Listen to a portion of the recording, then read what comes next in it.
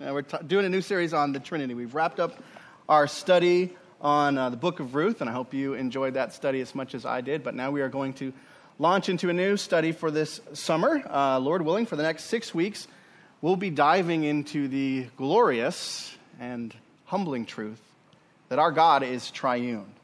Father, Son, and Spirit. One undivided God existing eternally in three distinct persons. Now, as that silly little video made clear, the Trinity is not an easy doctrine to wrap your mind around. It is something that has been taught by the church since the time of Jesus and the apostles, but the doctrine has often been misunderstood, it's been poorly communicated, or neglected altogether. People have tried to use a number of human analogies to explain the Trinity. Again, there's St. Patrick's three-leaf clover, there's water with its three states of liquid, solid, and vapor. People have tried to use an egg to explain the Trinity with its shell, its white, and its yolk. And according to the video, and I didn't know this until I watched the video, people have even used the cartoon program Voltron to try to explain the Trinity. But as the Irish twins pointed out, all too often, even the best of those analogies fall way short. In attempting to simplify and easily explain the nature of God, these analogies, these human analogies, often end up giving us an unbiblical view of God. As the video explained, several of those analogies teach a view of God such as modalism or Arianism, which has been condemned by the church down through history as heretical. So it's tempting, when you come to a doctrine like this, a doctrine that's difficult to understand, it's tempting to just choose to ignore it, As Christians or as a local church, we can be tempted to say, you know what, we're just going to focus on things that are easy to study or things that we deem are practical for our lives. But such a temptation to ignore such a glorious doctrine as the doctrine of the Trinity, is so very dangerous. You see, nothing could be more practical, more beneficial to our lives than having a right understanding of our God. Amen? Nothing's more beneficial, nothing's more practical for our lives than having a right understanding of our God. And no matter what our culture might argue, we are not autonomous beings living lives under our own authority and for our own purposes, right? We're not autonomous. We're not just out there on our own, living life under our own authority and for our own purpose. We are created beings. We were created for a purpose. We are created for the purpose of bringing glory to God and being in relationship, a relationship of worship and obedience to the God who made us. So in order for us to understand who we are and to understand why we are and to thrive in our existence as God's creation, we need to understand the God who made us. Amen? We need to understand the God who made us. And the God who made us is triune. The true and living and only God is one, yet three. Father, Son, and Spirit. And that isn't some creation of an ancient theological council, and it isn't some inconsequential for our lives as Christians. It's actually our foundation as Christians. It's fundamental truth to Christianity. We are, mark this down, we are people of the triune God. We are people of the triune God. When Jesus gave the Great Commission, you remember that? Remember what he said when he gave that Great Commission in Matthew 28? He says, all authority in heaven and earth has been given to me. Go therefore and do what? Okay. That was a little frightening for your pastor there. Go and make disciples of all nations. And then remember what he says? Baptizing them in the name of what? Who? The Father, the Son, and the Holy Spirit. We are those who have been baptized. We are those who have been identified with the name of the Father, the Son, and the Spirit. We are people of the triune God. But that isn't simply some obscure truth to mark us out as Christians. This is, as we'll be talking about this morning, the atmosphere of our Christianity. As Christians, we are those who are experientially familiar with the triune God. Think with me about this. We are experientially familiar with the triune God. The Father has chosen us, right? The Son has died for us. And the Spirit has applied that great work to our hearts, giving us new life. The Trinity is the air that we breathe, and it's the soil in which we are planted as Christians. As Christians, we are people who are in a relationship with this triune God, both as Creator and as Savior. But there's a very real danger of being ignorant of who we are. There's a very real danger of being ignorant of who we are. And that ignorance can rob us of the joy, the delight, the worshipful wonder of seeing our God for who he truly is. It can hinder us from thriving in this new life that we've been given as Christians. In my study for this series, I've been reading lots of books, and I've come across some really powerful and rich Trinitarian teaching. And sometimes it's been from places that I didn't expect to find it. One wonderful Trinitarian theologian that I came across is Susanna Wesley. Susanna Wesley, reading her reflections from her journals on the Trinity, wonderful, wonderful Trinitarian truth. And maybe I'll share some of that with you next week. But another surprising Trinitarian theologian I came across was gang member turned evangelist Nicky Cruz. Some of you may be familiar with his story from the book The Cross and the Switchblade. Anybody of you read that book? Okay. And maybe you've read his autobiography, Run, Baby, Run. How many of you have read that book? For those of you who aren't familiar with Nicky Cruz's story, in the 1950s, Cruz was a member of a violent New York street gang called the Mau Mau's. But then God invaded his life.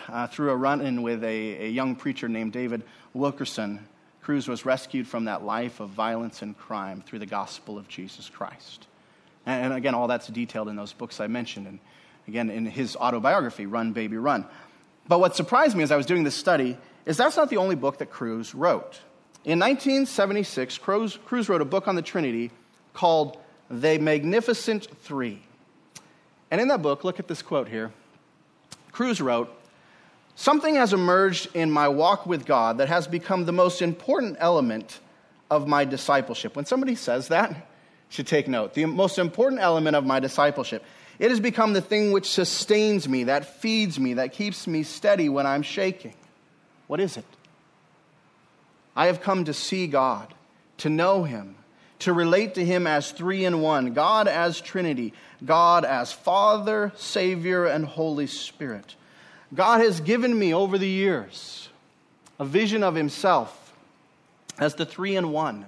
And the ability to relate to God in this way is the single most important fact of my Christian growth. Again, look at what he says. Again, that should jump out at us, right? That's the single most important fact of my Christian growth. He says this ability to relate to God as Father, Son, and Spirit. But here's an important point I want to mention. Seeing God this way, for Cruz, delighting in God as Trinity, wasn't something that happened right away in his life. In his book, he explains his initial frustration with this doctrine. And it's a frustration which I think many Christians can relate. Listen to what he says. I won't put this quote up there. Just listen to what he says. He writes, "Why have three persons, I thought, when it confuses me so much? It seemed to me such a totally unnecessary complication. Why couldn't God just be God? Then I would understand him. This Trinity business I accepted by faith, but I could not relate to it at all. I could not relate to it at all." But then there came about a breakthrough in Cruz's understanding. Cruz began to realize that the things that were being described in this doctrine was a relationship already present in his life as a Christian. He knew the saving work of the Father and the Son and the Spirit. And the doctrine of the Trinity just helped him to see that all of those relationships came from the one God who exists eternally in three persons. And that opened the door for Cruz to see the beauty of the Trinity. He writes, I understand that God is so much more to me as three in one than he could ever be in any other way. I know how much easier it is for me to relate to him in that day-to-day way because he is three. And then he explains this. I'm not simply talking about theology. What I'm describing is something different from merely believing in the doctrine of the Trinity. I've always believed in the Trinity, but I never experienced God personally as three in one. He says, it was at first merely a doctrine which I believed, but now it has become a truth of everyday life. God has developed in me a sense of separate relationships which I can have with the Father, the Savior, and the Holy Spirit. He has shown me the strength that comes from these separate relationships, the power for living. He has taught me to feed off the Trinity for my daily sustenance rather than just having some vague feeling that the Trinity is somehow true. What Cruz came to understand is that the Trinity is the atmosphere of our Christianity. It's the air that we breathe. It's the soil in which we're planted. Another Trinitarian theologian put it this way. He said, the first step on the way to the heart of Trinitarian mystery is to recognize that as Christians, we find ourselves already deeply involved in the triune life and need only to rightly reflect on that present reality. Most evangelical Christians don't need to be talked into the Trinitarian theory. They need to be shown that they are immersed in the Trinitarian reality. They need to be shown that they are immersed in the Trinitarian reality. And then he says this. We need to see and feel that we are surrounded by the Trinity, compassed about on every side by the presence and the work of the Father, the Son, and the Holy Spirit. It's the atmosphere in which we are as Christians. You see, the doctrine of the Trinity, it's not some abstract truth that's disconnected from us, that this is just a topic that people talk about in their ivory towers of theology. It's not a truth that we are disconnected from. It is an essential reality of our existence as Christians. It is the air that we breathe. It's the soil in which we are planted. And the more that we understand that atmosphere, the more our lives as Christians, the blessed relationship that we have with God the Father, God the Son, and God the Holy Spirit will flourish. Will flourish. And that's why we're going to be doing this study over the next several weeks. 6 weeks to be precise, 6 weeks, Lord willing. And my plan for the first two messages in this series is to set the landscape. I want to talk about this atmosphere. I want to give you some big picture ideas about the Trinity. And then in messages 3, 4, and 5 in this series, I want to narrow our focus. I want to spend one message on each of the persons of the Trinity. So we'll have one Sunday where we focus on the person and the ministry of God the Father, one Sunday where we focus on the person and ministry of God the Spirit, and one Sunday where we focus on the person and ministry of God the Son. Now, I know that as we work through these 5 weeks, the messages will be a little bit long because that's what we do here at Redemption. But even though they will be a little bit long, there's a lot of things I won't be able to address. And there's probably a lot of questions that I won't be able to answer in those messages. So here's my plan for our 6th week. In your bulletin, you see there at the bottom of the notes page, there's a tear-off slip where I want you to write down questions that you have about the Trinity. And you can give that to me, or I think my email address is in there. You can email it to me. I'll give you my phone number. You can text the questions. Please don't come up right before Sunday morning or right after and give me a 15-minute question because it will slip right off my brain. But write it down. Either hand it to me on that sheet of paper or text it to me or email it to me. And excuse me here. And my plan then is for that 6th message is to address as many of those questions as I can. So I want to do the 6th sermon is going to be a Q&A sermon. So your questions will set the content for that 6th message. So that's my plan for this study. 6 messages to help us learn about and to delight in this atmosphere of our Christianity, this truth that we are in a relationship with the triune God. Now, this morning, as we go big picture, as I set the landscape, as we talk about this atmosphere, I want to address 3 questions this morning. And the first we've already hit on. Why is it important to study the doctrine of the Trinity? Why is it important? Well, it's important because that's the God with which we're in a relationship. Amen? Okay, so we don't want to be idolaters. We don't have some kind of false idea of God. This is the God who we're in a relationship with, so we need to understand our God. So that's why. That's the atmosphere of our Christianity. That's the soil in which our Christianity will thrive. So that's why we're doing this study. But I also want to address 2 other questions this morning. The next question I want to address is, how do we talk about the Trinity? How do we talk about this triune God? As that video with St. Patrick and the Irish Twins pointed out, we can get into real trouble with our language, especially when attempting to describe this God who is 3 in 1. Again, many of the analogies that we use to describe the Trinity, they're broken. They end up saying things and teaching things that the Bible doesn't say or teach. They end up leading us to make unbiblical statements grounded in unbiblical thoughts about the God of the Bible. They lead us to make untrue statements grounded in untrue thoughts about the true and living God. So the analogies, and really, when you push all of them, they all fail at places. But where the analogies fail, we find help in the historical creeds of the Christian church. Now, I'm not sure what comes to mind when you hear that word creed. So let me explain what a creed is.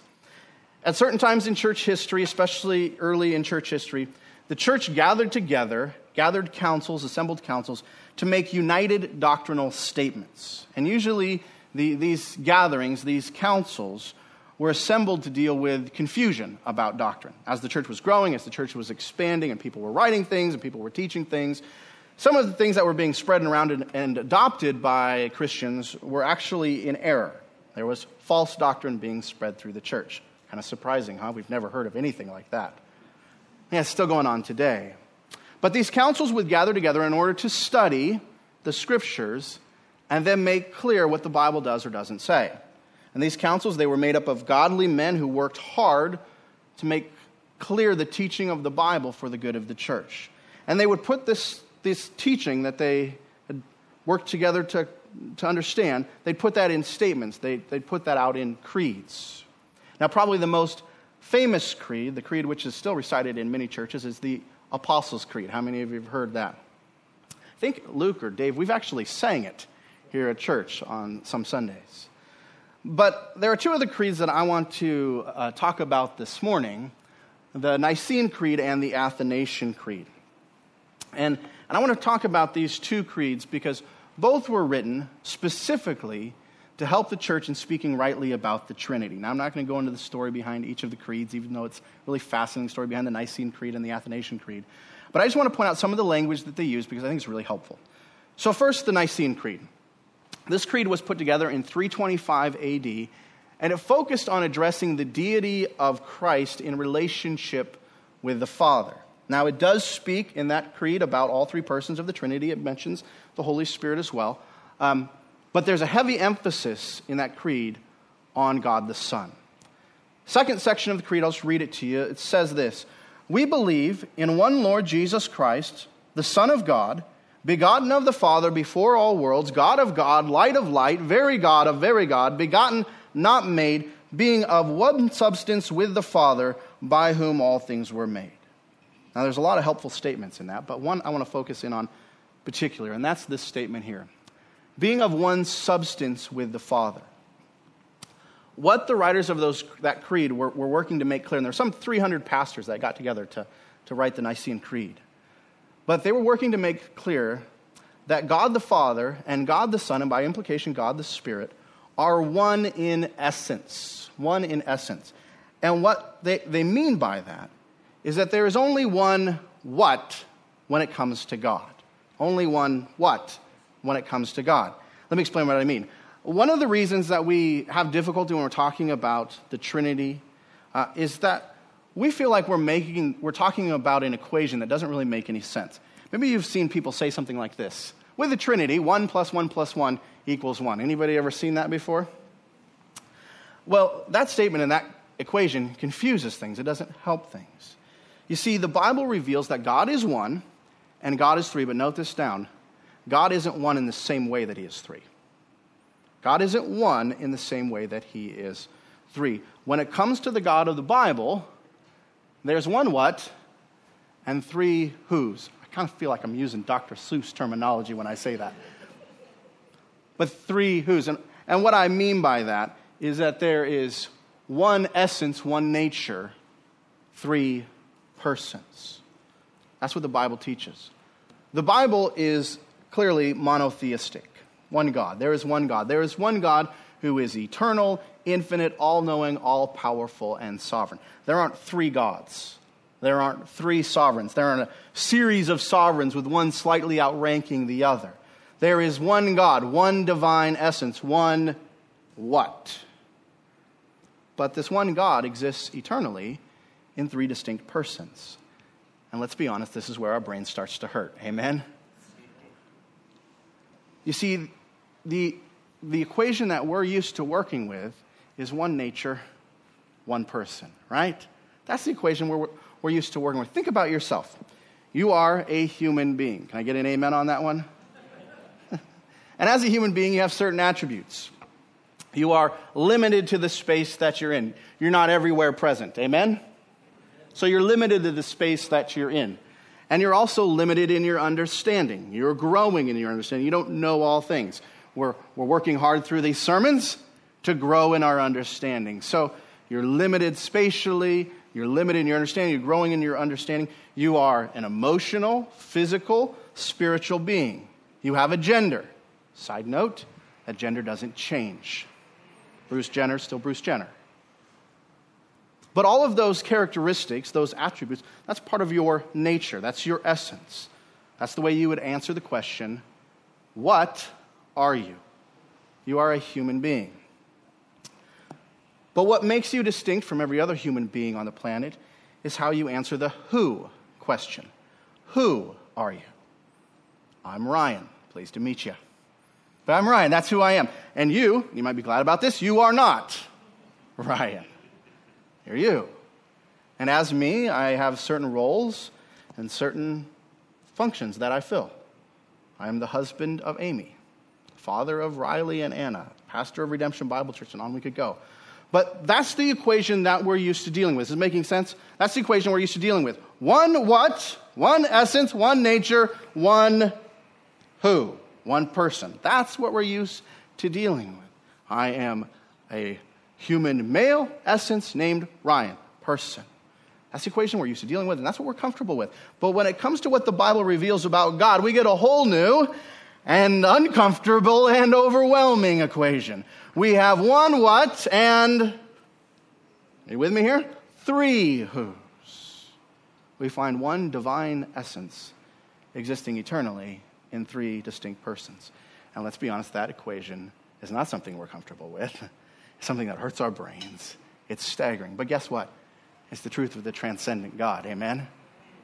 And so it should bring us to our knees. It should humble us. It should be overwhelming. It's a staggering equation. But what I want you to understand, and what the men who wrote the Nicene Creed were laboring to communicate, is that God isn't one in the same way that he is three. God isn't one in the same way that he is three. The Father and the Son are different persons who are of one substance, one essence, one divine nature, three distinct persons. And that brings me to the second creed I want to talk about this morning, the Athanasian Creed. Now, the Athanasian Creed was named after Athanasius. Kind of seems to fit, the Athanasian Creed. Athanasius, he was a pastor in the 4th century, and he fought valiantly against the heresy of Arianism. Arianism taught that Jesus was a created being. It denied the Trinity, and so Athanasius fought against that heresy. Now, although this is called the Athanasian Creed and it's named after him, it didn't originate with Athanasius in the 4th century. Actually, it didn't come about until the 6th century. The church crafted it in the 6th century. But this creed, the Athanasian Creed, really focuses on fleshing out how God is both one and three. The creed states this: the Catholic faith is this, that we worship one God in Trinity and Trinity in unity, neither confounding the persons nor dividing the substance. Now, when it says the Catholic faith, that isn't talking about the Catholic Church, big C Catholic. It's simply talking about the universal church. That's what the word Catholic means. So this creed is saying, this is Orthodox Christianity. This is what Christians believe. And it says this is what we believe. We worship one God in Trinity and Trinity in unity, neither confounding the persons nor dividing the substance. I want to focus on that phrase. By neither confounding the persons, the creed is making the point that there are three distinct persons in the Godhead. Later on, the creed says it this way: for there is one person of the Father, another of the Son, and another of the Holy Spirit. In other words, God isn't one person wearing three different masks. You know, today he's the Father, and then tomorrow he puts on the Son mask, and then the next day he puts on the Spirit mask. That's not the God of the Bible. When it comes to the triune God, there are three distinct persons. Now, some have taught the error that it's one God putting on three different masks. Some have taught that God revealed himself as the Father in the Old Testament, as the Son in the Incarnation, and as the Spirit in the church age. But that isn't what the Bible teaches. That's a heresy called modalism. One divine person who manifests himself in different ways at different times. And that's why that water analogy doesn't work. God isn't one person wearing three different masks. God is one God, one what, existing eternally in three distinct persons. Three, I'm going to use that Dr. Seuss terminology again. Three whos. One what, three whos. Let's get back to the statement. Neither confounding the persons nor dividing the substance. In other words, Christians don't worship three gods. The substance, the essence of God, isn't divided into three parts. There's one divine nature, possessed, enjoyed eternally by three persons. And the way that the Creed puts this is beautiful. Look at this. For there is one person of the Father, and another of the Son, and another of the Holy Spirit. But the Godhead of the Father, and of the Son, and of the Holy Spirit is all one, the glory equal, the majesty co-eternal. Such as the Father is, such is the Son, and such is the Holy Spirit. The Father uncreated, the Son uncreated, the Holy Spirit uncreated. The Father incomprehensible, the Son incomprehensible, the Holy Spirit incomprehensible. The Father eternal, the Son eternal, and the Holy Spirit eternal. Yet there are not three eternals, but what? One eternal. As also there are not three incomprehensibles or three uncreated, but one uncreated, one incomprehensible. And the Creed continues on in that fashion. It makes clear that the Catholic faith, the truth that all Christians are called to confess, is one God, eternal, infinite, immortal, in three distinct persons. And the ancient church came up with a picture to communicate this. It's called the Trinity Shield, and it's what I've been using as my background for these slides this morning. That's it in Latin. Here it is in English, easier to read. And as you can see, the illustration shows us that all three persons are equally God, but there are three distinct persons. The Father is a unique person with his own role and his own responsibilities. We're going to talk about that in the third sermon. The Son is a unique person with his own roles and responsibilities. And where this really becomes practical in our lives is the Father didn't die for your sins on the cross. So as you pray, I'm sure it's nice and all, and you mean well, but don't thank the Father for dying on the cross for your sins, because he didn't. Who died on the cross for your sins? Yes, Jesus, the Son, died on the cross for your sins. And again, we're going to explore that more in our fourth sermon. And in the fifth sermon, we'll look at the fact of the Spirit. The Holy Spirit is a unique person. He's not a force, not an it, but a person with his own roles and responsibilities. I think sometimes in our more Baptistic tradition, it seems like the Spirit is the forgotten member of the Trinity. More often it seems like our Trinity is the Father, the Son, and the Bible, instead of the Father, the Son, and the Holy Spirit. So we're going to talk more about the ministry of the Spirit in that fifth message. But my point in bringing up these two creeds, and again, thank you for hanging with me on this, but my point in bringing up these two creeds and sharing this image is to make sure that we understand how the church for the last 2,000 years has spoken about the Trinity. I want to make sure that as we enter into the study, we understand what we're talking about. Not that we can easily get our minds around it, but that we use biblical language. We are talking about God, who is not one in the same way that he is three. We're talking about one what and three whos. One God in three distinct persons. But even though I've gone through all this trouble this morning to talk about using right language, I want to make it clear that right language is not enough. Right language is not enough. You see, if that's our primary focus when we study the Trinity and making sure that we can rightly articulate these truths about the Trinity, then we're going to end up missing the boat badly when it comes to this study. Right language is helpful. You don't need to be praying to the Father, thanking him for dying on the cross for your sins. Right language is helpful, but it can't be our goal. You see, as the Bible reveals truths about the Trinity, it doesn't give us a discourse on right language to use. Instead, the primary focus in the Bible is on the revelation of a relationship. Revelation of a relationship with the triune God. And that needs to be our goal as well. Not just speaking rightly about the Trinity, but delighting in this relationship that we have with Father, Son, and Holy Spirit. And that leads me to my third and final question for this morning. Where do we meet this triune God? Where do we meet the Trinity? Now, you might answer that question by saying, in the Bible. And guess what? That's a correct answer. Good job if that's your answer. But as I ask this third question, I'm pursuing a more narrow answer. And here's what I mean. As you go through the Old Testament, you see hints and shadows of the Trinity. As you look at the Old Testament through the lens of the New Testament, you find a solid foundation laid for a Trinitarian understanding of God. But where we really meet the Trinity in full force is in the advent of Christ and the gospel work. There in the gospel story, we are brought face to face with the truth that the God of the Bible is Father, Son, and Holy Spirit. Now, for those of you who are visiting with us today, we're in the Scriptures. We're working through passages of the Scriptures. So this is a little bit different this morning. And I'm sure you're sitting there and you're going, Ryan, my Bible's getting cold. I haven't even opened it up. So let's warm up our Bibles, all right? So let's dive into the Scriptures. So take your Bibles and turn over to the Gospel of John. The Gospel of John. And again, taking all this time, again, we haven't warmed up our Bibles this morning because I'm just trying to set the course. Look at the landscape here.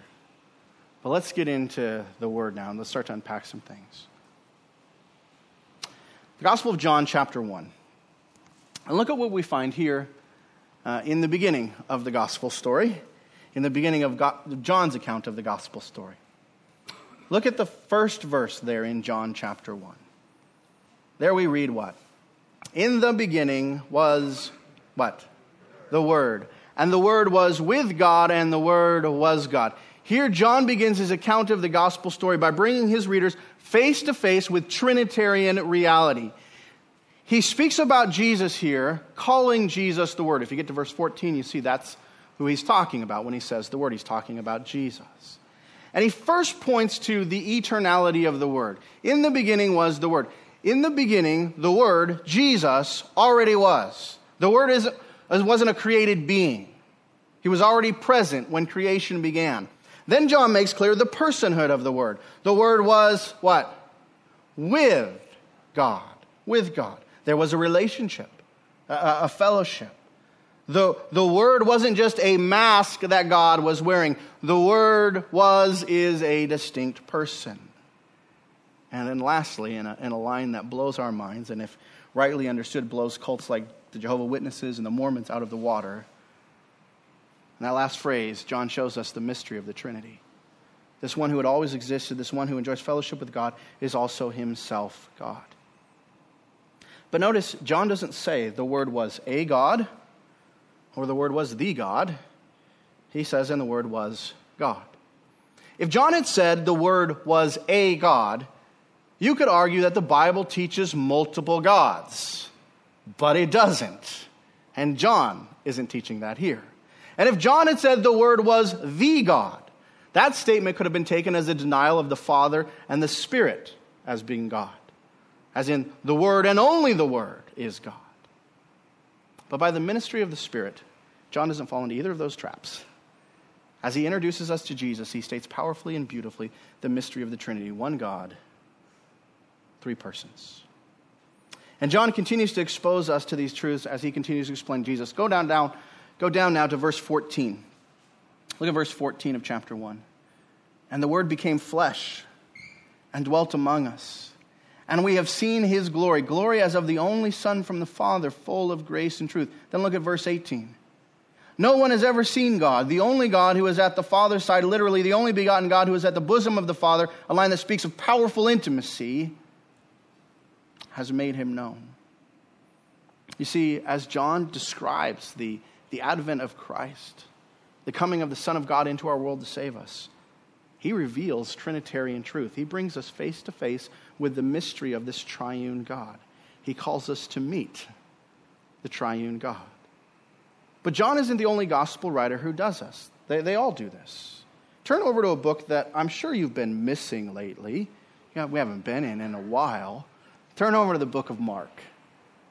Mark chapter 1. And for those of you who are visiting with us, we just finished up a study of Ruth, and before that we were in a study of the Gospel of Mark for, a couple months? Yeah, 3 years. But Mark chapter 1. And look at the text starting in verse 9. In those days, Jesus came from Nazareth of Galilee and was baptized by John in the Jordan. And when he came up out of the water, immediately he saw the heavens being torn open and the Spirit descending on him like a dove. And a voice came from heaven. You are my beloved Son. With you I am well pleased. Here Mark begins his gospel story by giving his readers a picture of the Trinity. Think about what you're seeing there. You have God the Son being baptized. You have God the Spirit descending upon the Son like a dove in order to empower him for ministry. And then you have the voice from heaven. Who is the voice from heaven? God the Father, declaring his delight and his pleasure in the Son. You have three distinct persons there, not one God wearing three masks. And all are united in the gospel work centered in Jesus Christ. Again, we meet the Trinity in the gospel story. And these gospel writers, and we could look at many other passages, but these gospel writers show us these Trinitarian realities, not because they decided to get creative or not because they wanted to put something in there that would confuse their readers, but because they were simply passing along the teaching that they had received from Jesus Christ himself. Jesus Christ was a Trinitarian teacher, and you probably could better say it, Jesus was the original Trinitarian teacher. Jesus made powerful claims about his own deity. You don't have to turn to these texts, just jot them down. But John 8:58, Jesus said to a group of people that were standing there, before Abraham was, I am. Not I was, I am. And what Jesus, he's making this point about his eternality, but he's not just making this point about his eternality. In making that point about his eternality, he takes up a name. Takes up God's own name. I am that I am. That's what the word Yahweh, the name Yahweh means. So Jesus looked at them and said, before Abraham was, I am. Over in John chapter 10, verse 30, when pressed on the issue of his identity, who are you, they ask him. Jesus staggered those crowds by claiming that I and the Father are one, he said. I and the Father are one. And on both occasions, both there in John 8 and in John 10, those listening to him, remember what they did? They picked up stones in order to kill him for blasphemy because they understood he was making the claim that he was God. He is God. He was making a claim about his deity. But Jesus didn't just teach that he was God. In the Upper Room Discourse, the night before he was arrested, he taught extensively about the ministry and person of the Holy Spirit. And I just want to highlight one of those passages this morning. When we get to the message on the Holy Spirit, we'll go into this in more detail. But take your Bibles and turn over to John chapter 16. John chapter 16.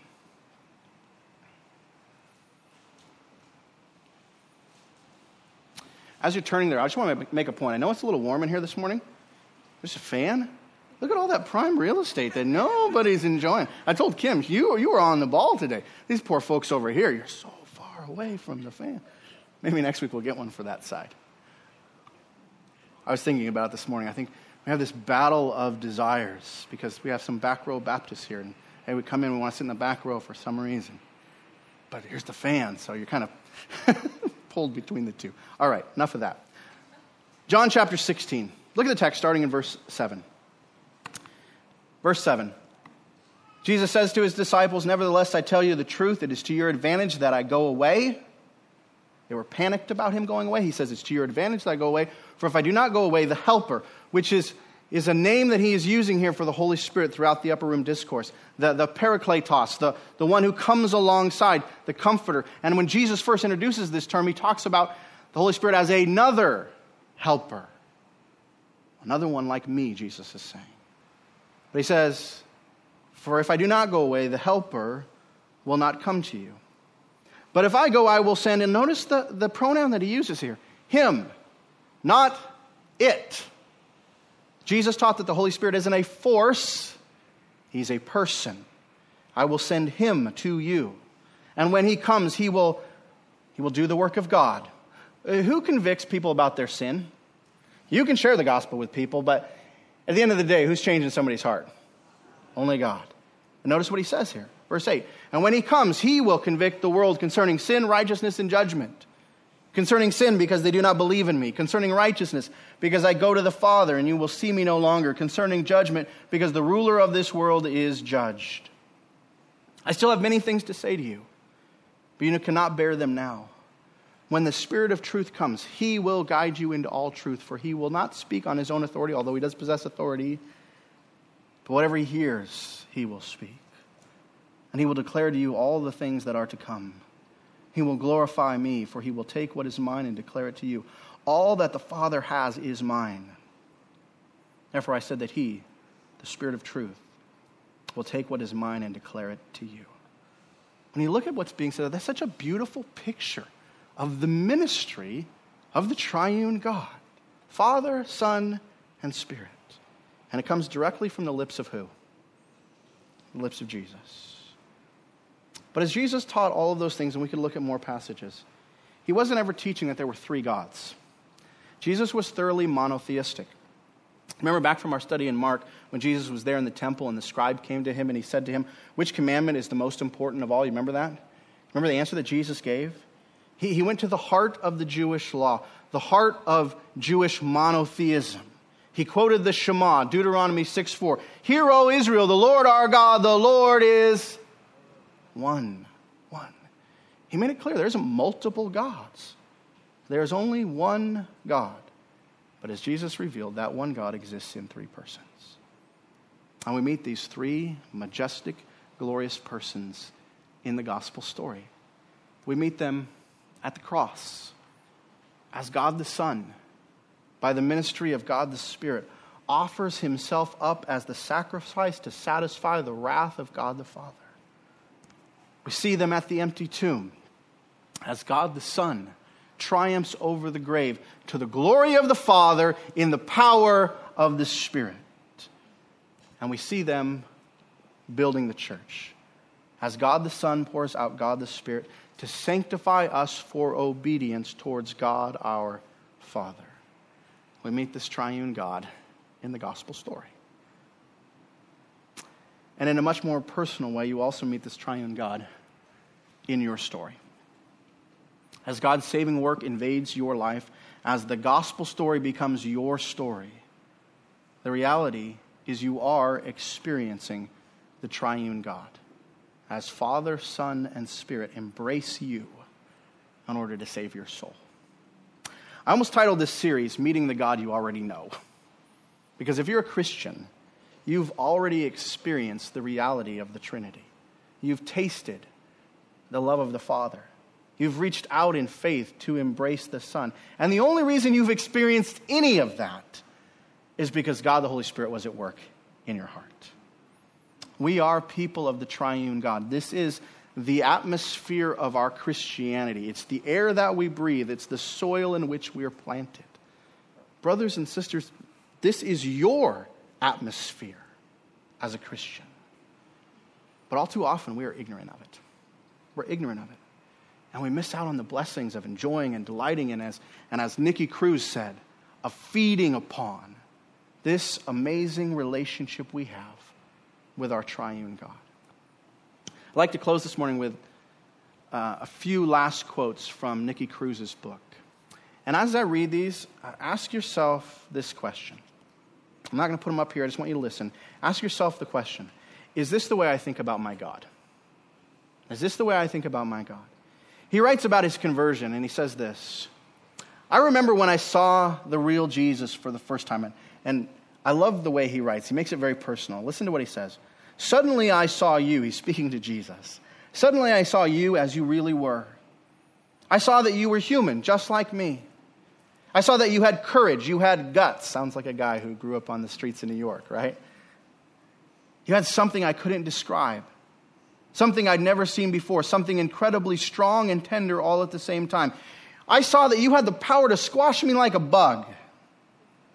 And instead you poured out your blood to save me, to love me, to heal my aching heart. He continues, God is a magnificent Father. God is a magnificent Savior, Jesus Christ. But if it were not for the magnificent Holy Spirit, I would still be a wretched, hateful sinner. It is not enough to have a Father God who loves and provides for me. It is not even enough to have a Savior who died for me. For any of these blessings to make a difference in our lives, there must also be present in this world the third person of God, the Holy Spirit. Jesus saved me. The Father forgave me.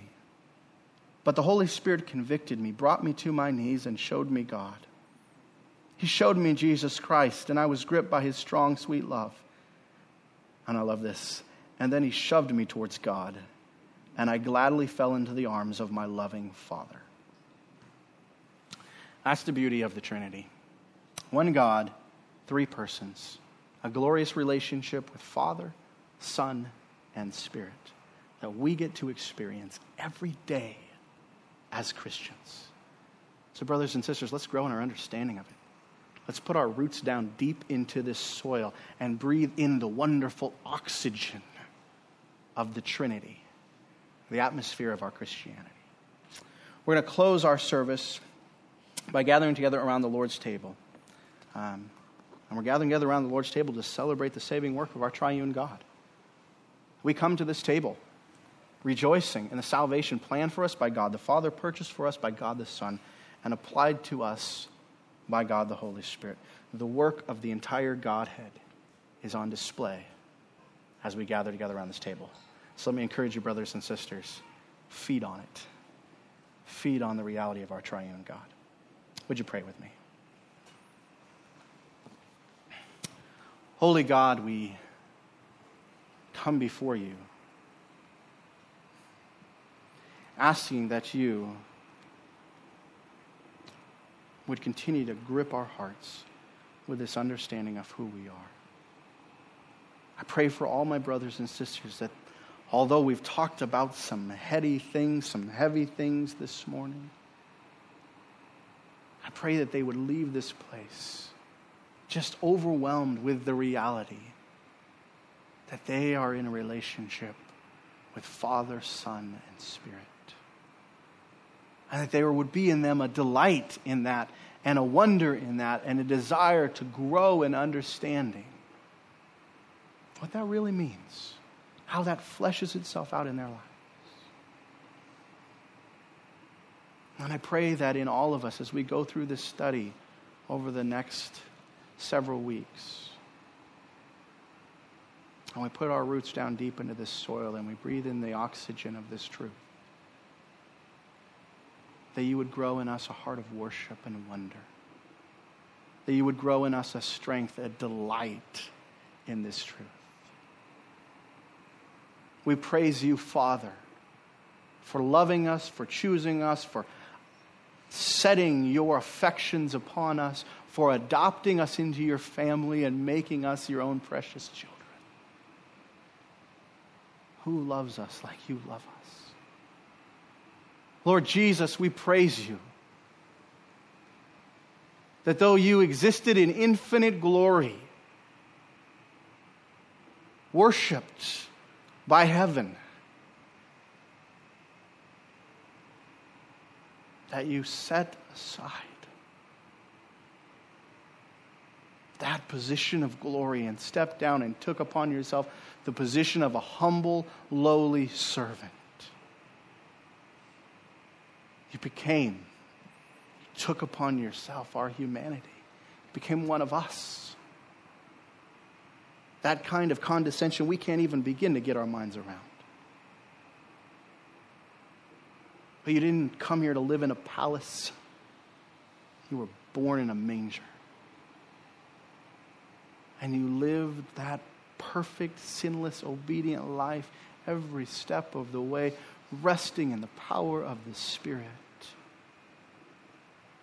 Obedient all the way to the point of death, even death on a cross. And you died that death for us. Lord Jesus, we praise you. We praise you that you lived for us, you died for us, and on the third day you rose again for us. And Holy Spirit, as we have been reminded today, none of this stuff would make any sense to us. The gospel wouldn't make any sense to us. We'd still be pushing against God if it wasn't for your ministry in our lives, giving us eyes to see, ears to hear, taking out this heart of stone and giving us a heart of flesh. And you not only changed us, but every day you're filling us, you're teaching us the truths of your word, you're empowering us to live a life that looks like the life of Christ, that looks like a life of an obedient child before the Father. And we don't do that by our strength. We do that because you are indwelling us, empowering us to do that. So, Holy Triune God, we praise you for your work in saving us. And now as we gather together around the table, feed our hearts in this time. Feed our hearts on these gospel truths. These things we pray in the name of Jesus. Amen.